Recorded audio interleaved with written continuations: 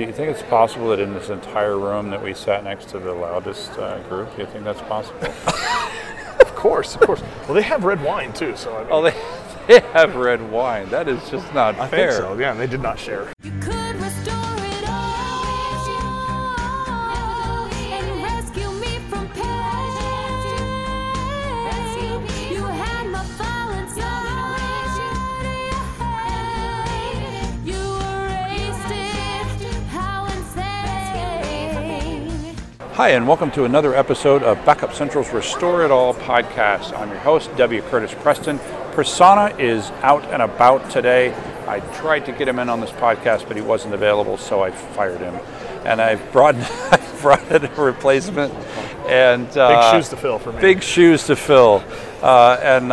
Today we have someone who has been in storage for almost as long as I have. He said it to like 2001. Yeah. And he's been on the what we call the end user side. He's been on the VAR side. He's been on the vendor side, and now he is the principal solution architect for cloud solutions at Pure Storage.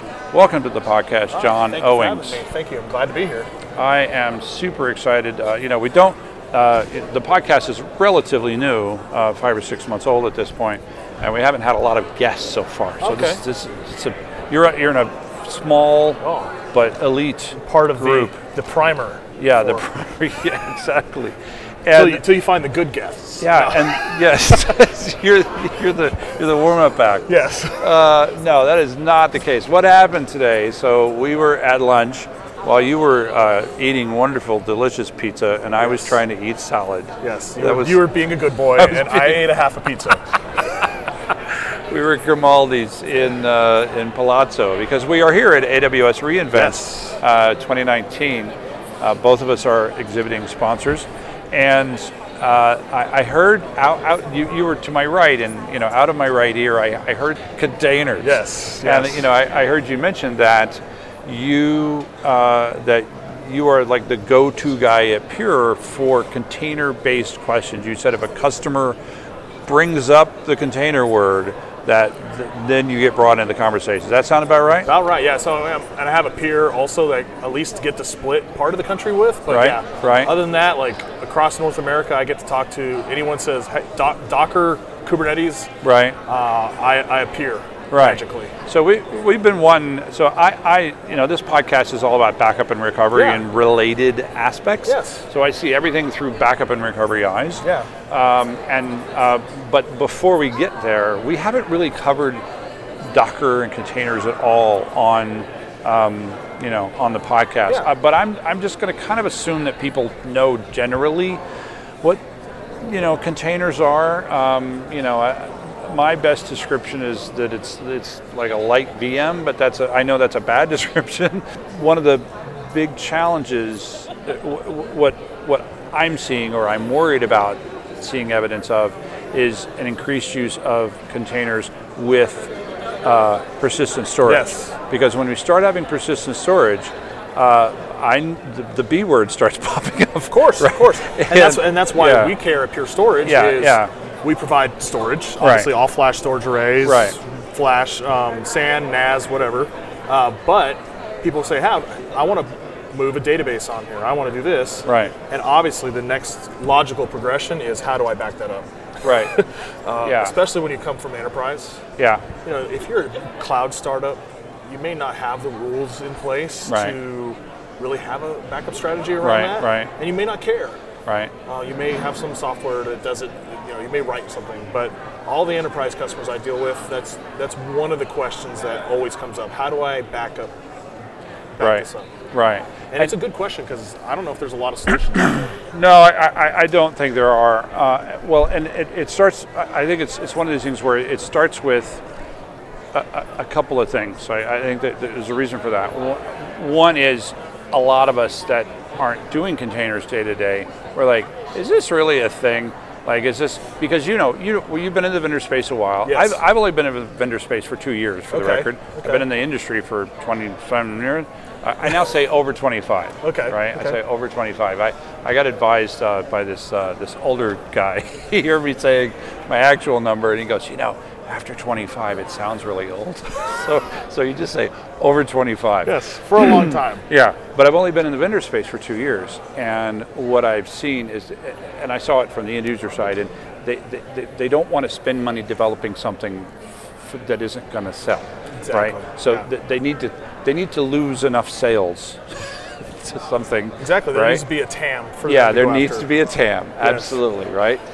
So let's talk about that. Yeah. So you spend a lot of time talking to enterprise level customers, right? It's not moms and pops that are buying Pure Storage. These are, big companies. I'm not sure there's some smaller companies, but big companies buy this stuff. There's a huge range, but that's in general. It's the enterprise. The question is, how many companies do you think? Not number, but like a percentage. What types of companies do this? So, any company that has a developer on staff, Right. I would say a large portion of them, 75%, have someone, that developer saying, how do I do this in containers? Right. They may not be saying Kubernetes yet. They may not be saying particularly Docker. They may not have a name brand in mind, but they're like, I need to containerize this app to make sure it works everywhere. Mm-hmm. And most of the time, that's not getting to the infrastructure team at all. Right. They're doing it on their laptop. They're just sending it straight to the cloud. Right. Right. And so when I come in, it's usually when that request has gotten big enough, or that developer's been found out, and they're like, he's been busted. He's been busted. Like, hey, you're using this. How do we provide this service in the infrastructure that we provide? Yeah. And so that's when I come in and I say, okay, well, what apps are you running? How can we provide you we call it Pure Service Orchestrator, but it's basically a storage as a service for containers. Right. So that developer can then say, I want 100 gigs, and it's all automated, right? We want that to be automated. It needs to be just like the cloud. Right. If the infrastructure team on-prem can't provide it like you would get from a cloud, it doesn't make sense. Right. Right. So that's why I get brought in. That's why I'm here. Right. So the difficulty that again, when I look at it from the outside, the difficulty that I have is, and one of the things I've said on previous podcasts when we've alluded to containers, is that I think that if containers continue to grow, like it's one thing to use them for test and dev, but if they're going to move into production and we're going to have persistent storage, and we're going to use this for real stuff that matters, and we need to back it up. I'm worried that.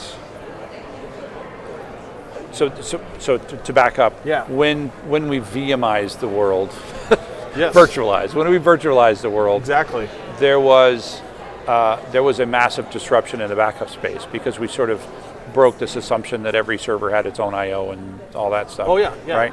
But it was relatively easily resolved. Here, what we break is there's not even a relationship between a given app and the associated storage that I can necessarily see, right? So that's the big thing that and we can't. There's nowhere to load an agent. No. Right. I've been told you could sort of put it in and say, hey, you have to include this in all your containers. But that's considered sort of bad form, right? Bad form. So there are, to get into that, there's some open source projects that address it. There's a couple of small startups out there that I've noticed that are starting to look at it. Mm-hmm. And it's done in a different way, like from the Kubernetes standpoint, because you don't want to put an agent in a container. Right. But you still have these manifests. Basically, you have like a YAML file, and it comes in many forms. Right. And everyone loves watching me edit. I do demos. I edit YAML. Everyone is riveted at my CLI demos. Nice. But in that has all the details you need. So like, if you have an agent or if you have a piece of software that can talk to Kubernetes and read that YAML, right? Go, okay, I have this. This is the state of the app, like here's how it should run, right? And here is and this one also has persistent data that happens to be sitting on some external storage device, right? How do I take all of that and put it somewhere? And that's really the challenge. And there's a few I know that are trying to address it. I just haven't seen it show up in the enterprise yet. Yeah. We're waiting. I'm waiting for it. I'm waiting for it to come. Because that's, as I see it, another challenge that makes this problematic to companies that are trying to solve this problem, and that is it's hard to nail down what this is we're talking about. Are we talking about Docker and Kubernetes? That's one conversation. Yeah. Are we talking about who knows what else, right? Yeah. And can we, like you talk about these open source projects. So let's say there's an open source project that gets off the ground enough to be one of the solutions to this problem. And one of those, and just a name, I mean, if we're going to, sure. Heptio is a company. Yep. They had it was called Arc. Right. And I know about that one. Yeah, and then VMware bought it, Yeah. and they renamed it to Valero. Oh, did they? Yes. So it's called Project Valero, and it at least bills itself as doing all of this that we're talking about, and so it's very interesting coming from enterprise. And I actually, you saw me pulling out my phone because I wanted to find this article. I just assumed that you'd found me boring already, and you were it's moving on. Datadog. So there was just a report out the other day. Datadog did a survey at the beginning of December of all their customers. 45% are running Kubernetes in some way. So whether it's prod or dev. Okay. 45% of organizations that are Datadog customers. Okay. That's pretty good data. Yeah. I mean, that's not 80% Dog. or anything. Pretty Datadog. Yes, and Yeah. it says Yo Dog on my T-shirt. So. But yeah, what we see here is there's a lot of people pushing into this for whatever reason. Right. And so I get the question. Yeah. Especially from our old storage friends, like storage admins. Yeah. Well, how does this back up? Because when we lose it all, or some drive fails and all the data's gone, like how do we restore it? and you guys have snapshot capabilities and Yes. things like that. So is that? I don't count. We do snapshots. Right. I don't count. Usually when you say backups, I don't include snapshots in that. But unless they're replicated to some other location. So we do I'm glad you're with me there. Yeah. We have. We do have some solutions around that. Right. Just within Pure, like there's some cool third-party integrations to be able to index and do stuff like that. But what we can do, we can take that snap of the container storage, and then use a product called CloudSnap that will actually offload it to S3 and Amazon. Right. So then you have these snapshots sitting out there, and then if somebody burns down your data center and your Pure Array is gone, you could actually spin up our product called the Cloud Block Store. Right. That is the software-only cloud. It's a Pure Flash Array running in AWS. Right. And then you can reinflate those snapshots into there, and then with Kubernetes, just reattach them. Right. But there's no saying like what's the state of that app at that point in time. That's the thing, because that's sort of what we've figured out in the rest of the world, right? So if it's a Windows box, we have VSS, right? Yes. If it's a database app, we typically run an agent. We want to talk quiesce. to that. We want application consistency. Yeah, exactly. These are all the pieces where, like, it's one thing to back up a volume, right? That just happens to be a file system that's storing unstructured data. It's another one if we have a database, right? So one of the things I was told is, well, if it's a database, it should be accessible via some other way. Like if it's a if you have a bunch of containers that are connected to a database, that database is probably running on a VM. Possibly. Right. What I'm hearing more and more is like, how do I move that database from a VM into a container? You want to move that database into a container. Because they want to be and then I want to go, why? Why do you want to do that? They're looking at ways to scale it. They want to, somebody may be convinced that that's how they get out of paying VMware licensing. Well, there's that. Possible. Wait, VMware's not free? That's not free. Which is, leads you to for me at least, the validation in the last few months was VMware with their Project Pacific saying, we're doing this. And it was definitely a move for them to stay relevant, right, and for them to keep those customers, right, from moving away. But it really did a lot, at least at Pure, to show, because I would say 80% of our customers run. That's not an official market, don't tell the market or anything by the term. That's John's unofficial survey, but most of our customers run some sort of VMware, right? And so we're very close with them. And so seeing that, like, at least lit the light bulbs of everybody that was kind of still wondering, like, whether containers was going to take off. Yeah. Seeing that Pat Gelsinger is dumping millions of dollars into it. Right. I think it's a big deal. helped me make my case. Right. That it's going to be a big thing. And a completely other random thing. Just, do you think it's possible that in this entire room that we sat next to the loudest group? Do you think that's possible? Of course. Well, they have red wine too, so. they have red wine. That is just not fair. I think so. Yeah, and they did not share. It's like sitting next to you with the pizza today. Yeah. It's just a rough day for me. Yeah. So let's say I'm doing, I'm using containers and I am starting to, or have already moved them into production somehow. Yeah. What are like the first things I should be looking at? Like what are sort of the first steps that I should be doing if I'm concerned about persistent storage challenges? Definitely look at the options that you have from whatever persistent storage. this vendor agnostic. Yeah. Whatever your persistence layer is, Yeah. whether it's Pure Storage or Right. one of the software defined companies. What options do they have of giving you restore points, whether it's snapshots, Right, whether right. it's dumps to S3, whatever it's going to be? I think that's the number. Like right now, that's your most viable, workable option. Yeah, And yeah. until we see more and more of these, of backup vendors Yeah. giving us some way to quiesce it and give you a solid application consistent SQL database. Right. Which is going to be needed. I don't know how much you've seen Microsoft. Their SQL Server on Linux is a big deal for them. And I never could have imagined when I was helping deploy SQL servers in 2007 that they would be running on Linux someday. Linux, yeah, exactly. Right, and so Big Data Cluster was GA'd, I think, at Microsoft Ignite a month or so ago. Right. And that's Kubernetes. That's Hadoop, has Hadoop connectors to it. Uh-huh. All the things that you would think 10 years ago would be so anti-Microsoft. Right. It's there. And so I think that's also going to drag along a lot of DBAs. A lot of your traditional SQL DBAs are going to be okay, I want to put this in a container now. Right. How do I back it up? Right. They can still use the same SQL agent jobs to do SQL dumps. Right. But then how do you get that off to something else? Right. So there's a lot of things to think about.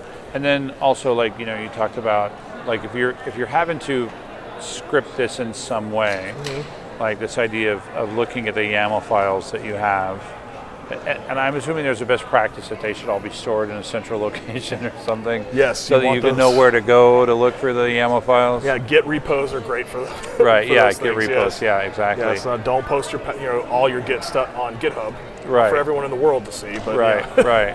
Best practice, definitely keep those. I do, and I have so many of them now just from demos and POCing for Right. customer and stuff like that.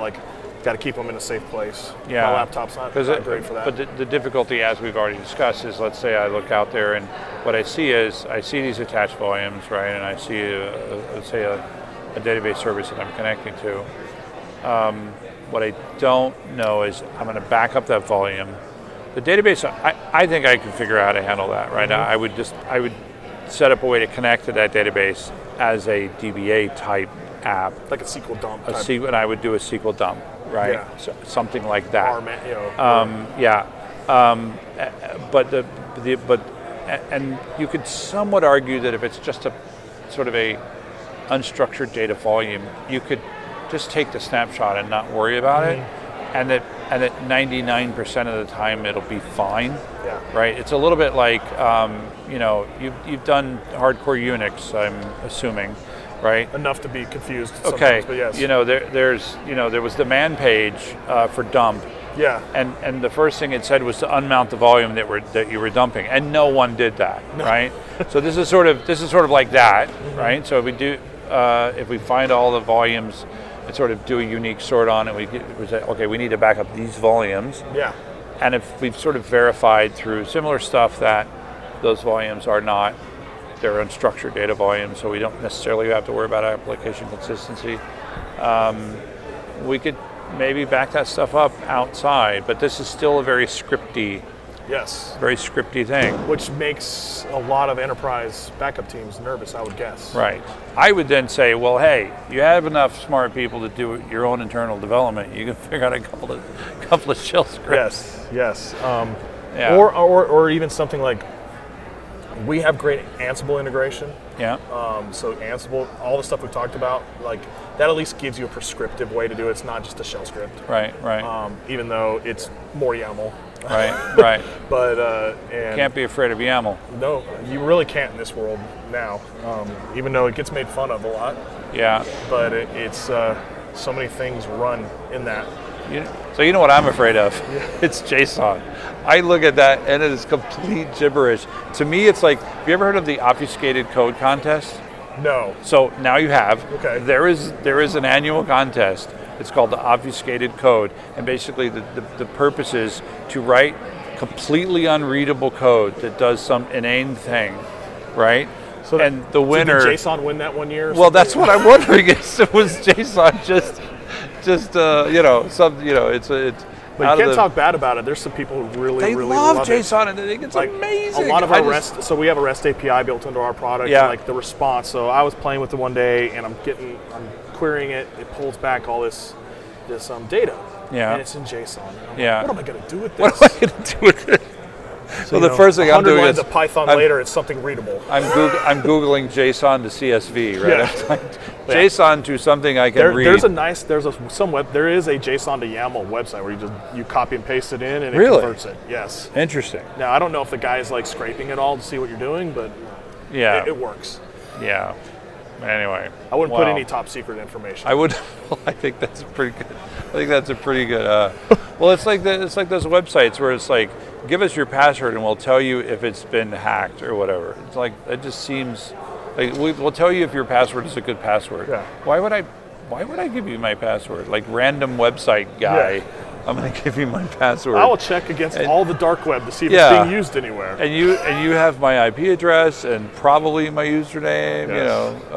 Yeah, I don't know. And you have that tracking chip on your lanyard for reInvent, so they know where you're standing right now. I don't even know what to think about that. But well, listen, John, it's been good. No, it's been fun. Yeah, it's been fun, and I'm glad we called an audible. Thanks for finding you found us this wonderful space, yes, which, as noisy as it does, for those of you listening at home, this is way better than where we were, and way better than the other place we were. Yes. So this is the quiet area. Yes, this is the quiet room. Now that we're finishing, now these people are quiet. Yes. The wine has taken effect. It's nap time. This is nap time.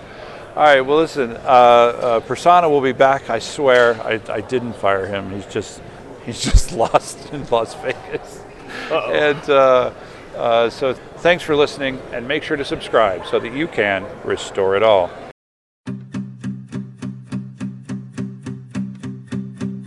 There was a file, but I deleted it. Too bad your backup system isn't worth a spit. Finally, I needed your backup. You had a chance to fix it, instead it's all jacked up. See how I'll write on Facebook about you. Don't underestimate the things that I will do. There was a file, but I deleted it. Too bad your backup system isn't worth the spit. Emails from you remind me of when they keep me thinking that we could restore it all. Emails from you, they leave me breathless. I can't help feeling you could restore it all and rescue me from pain. You had my file inside. You erased it. How insane, baby! I have no file